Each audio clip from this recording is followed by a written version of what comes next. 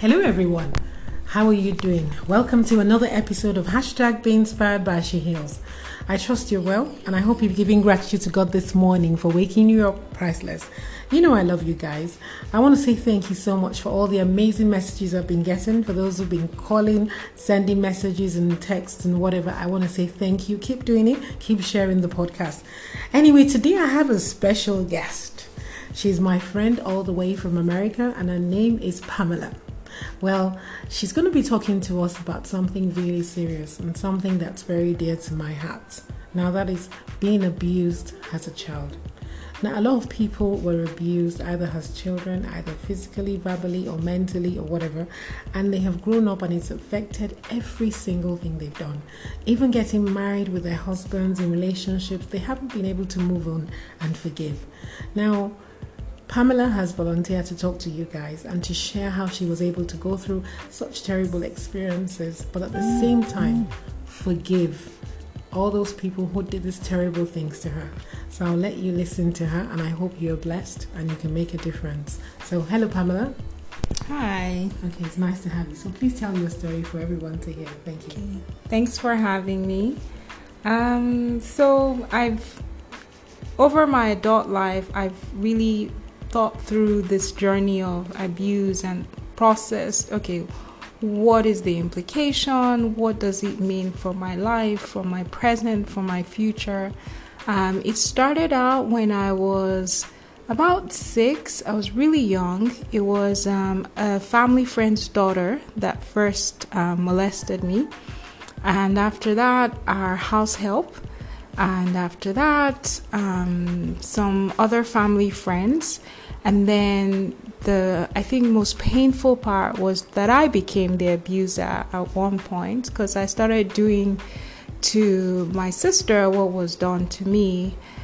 And I think that has been the hardest thing to process and let go of.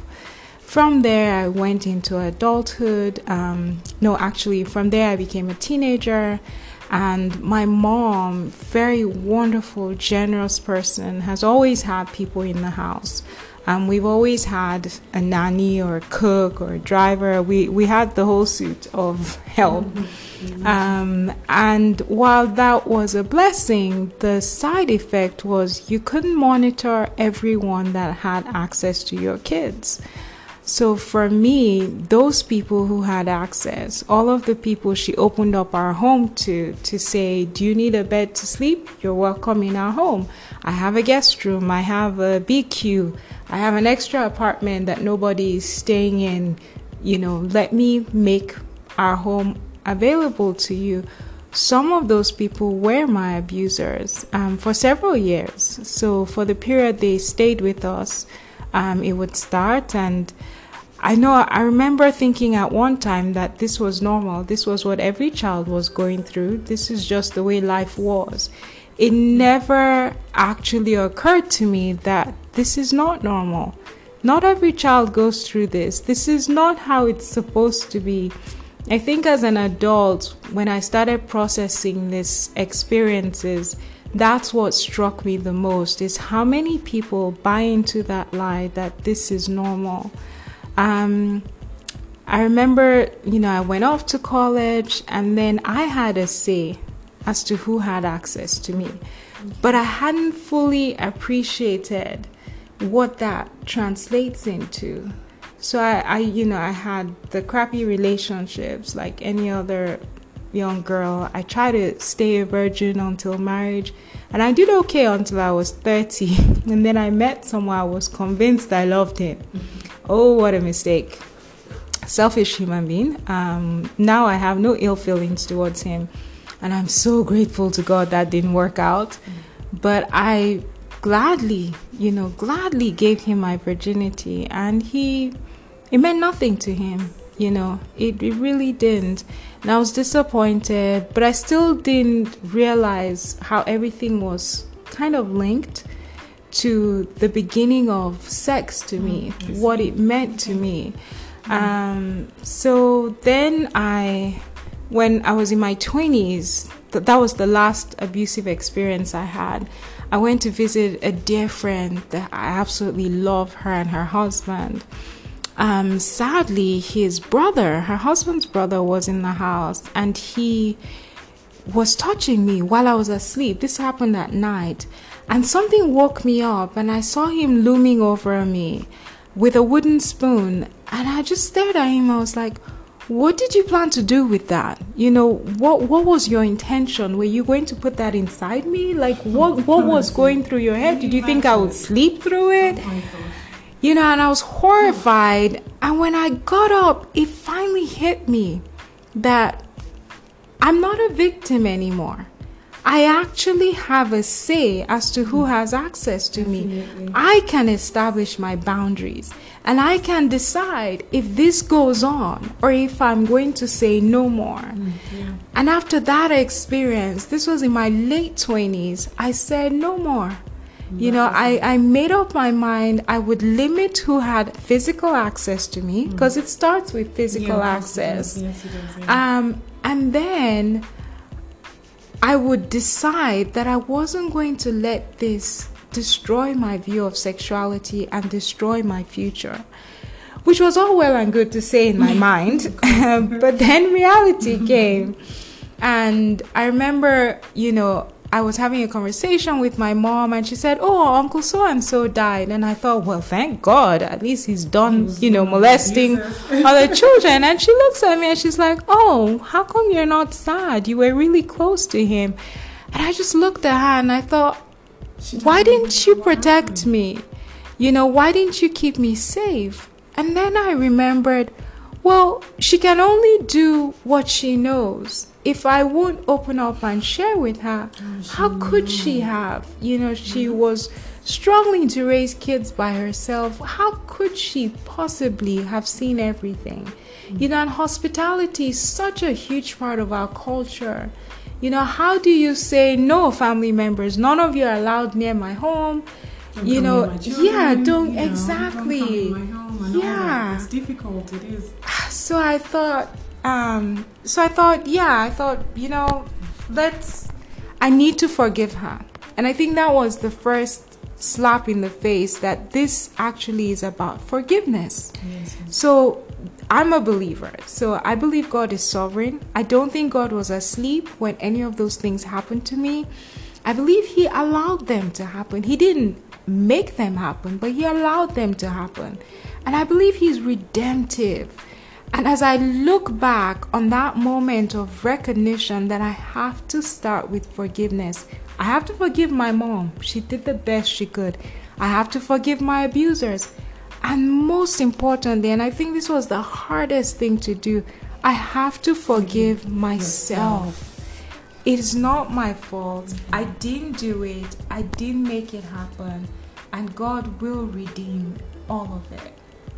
Thank you so much, Pamela. I mean, this is a topic that even every time I speak to people about it and they talk about, you can see that for those who haven't moved on, it's still so painful. And even for those who have also forgiven, it's still a very sensitive thing. Now, I know a lot of people are going through similar experiences, but Pamela, could you please clarify for us, when you were narrating your story, you said you were a virgin till you were about 30. Some people will be wondering, how can you be abused and still be a virgin? So could you elaborate on the sort of abuse you actually went through? Yeah, thank you. So I had several people fondle me very inappropriately in my private area, and use objects, use their hands. It was a lot of that, because a lot of it was happening very quickly to avoid being caught. Yeah, and a lot of kissing. There was one particular experience where he could not stop, and it was, at first it was appalling, and then it just became normal. And it became, okay, I guess this is what happens. I guess this is what you do. And I guess that's the way it is. So, yeah. Okay, thank you. And how old were you when all this started? 6. Wow. And then happened regularly 8, 10, 12, 14. Oh my gosh. Yeah.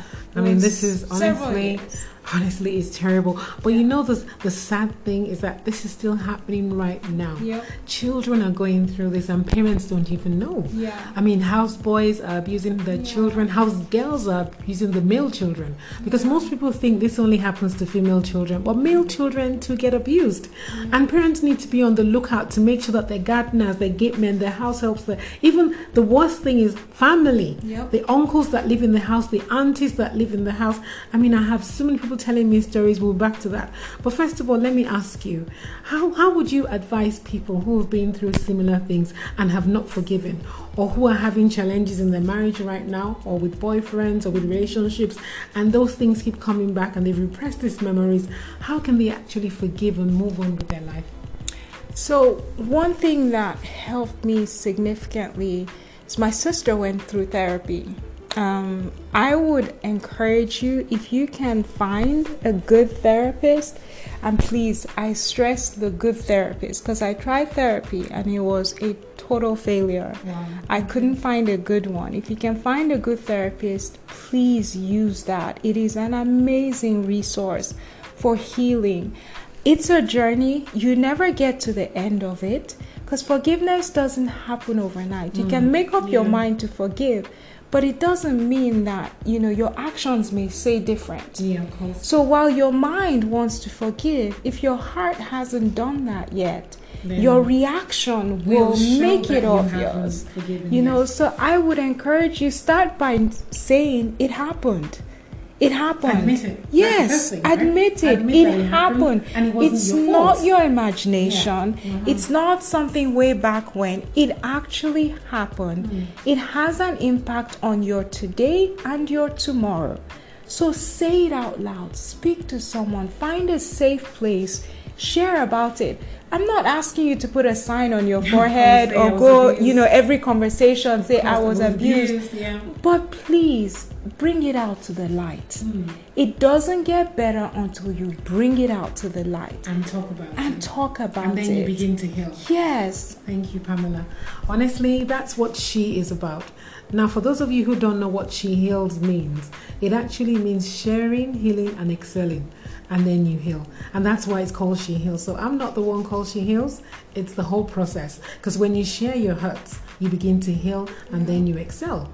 A lot of unforgiveness, a lot of bitterness, a lot of blame is holding you back.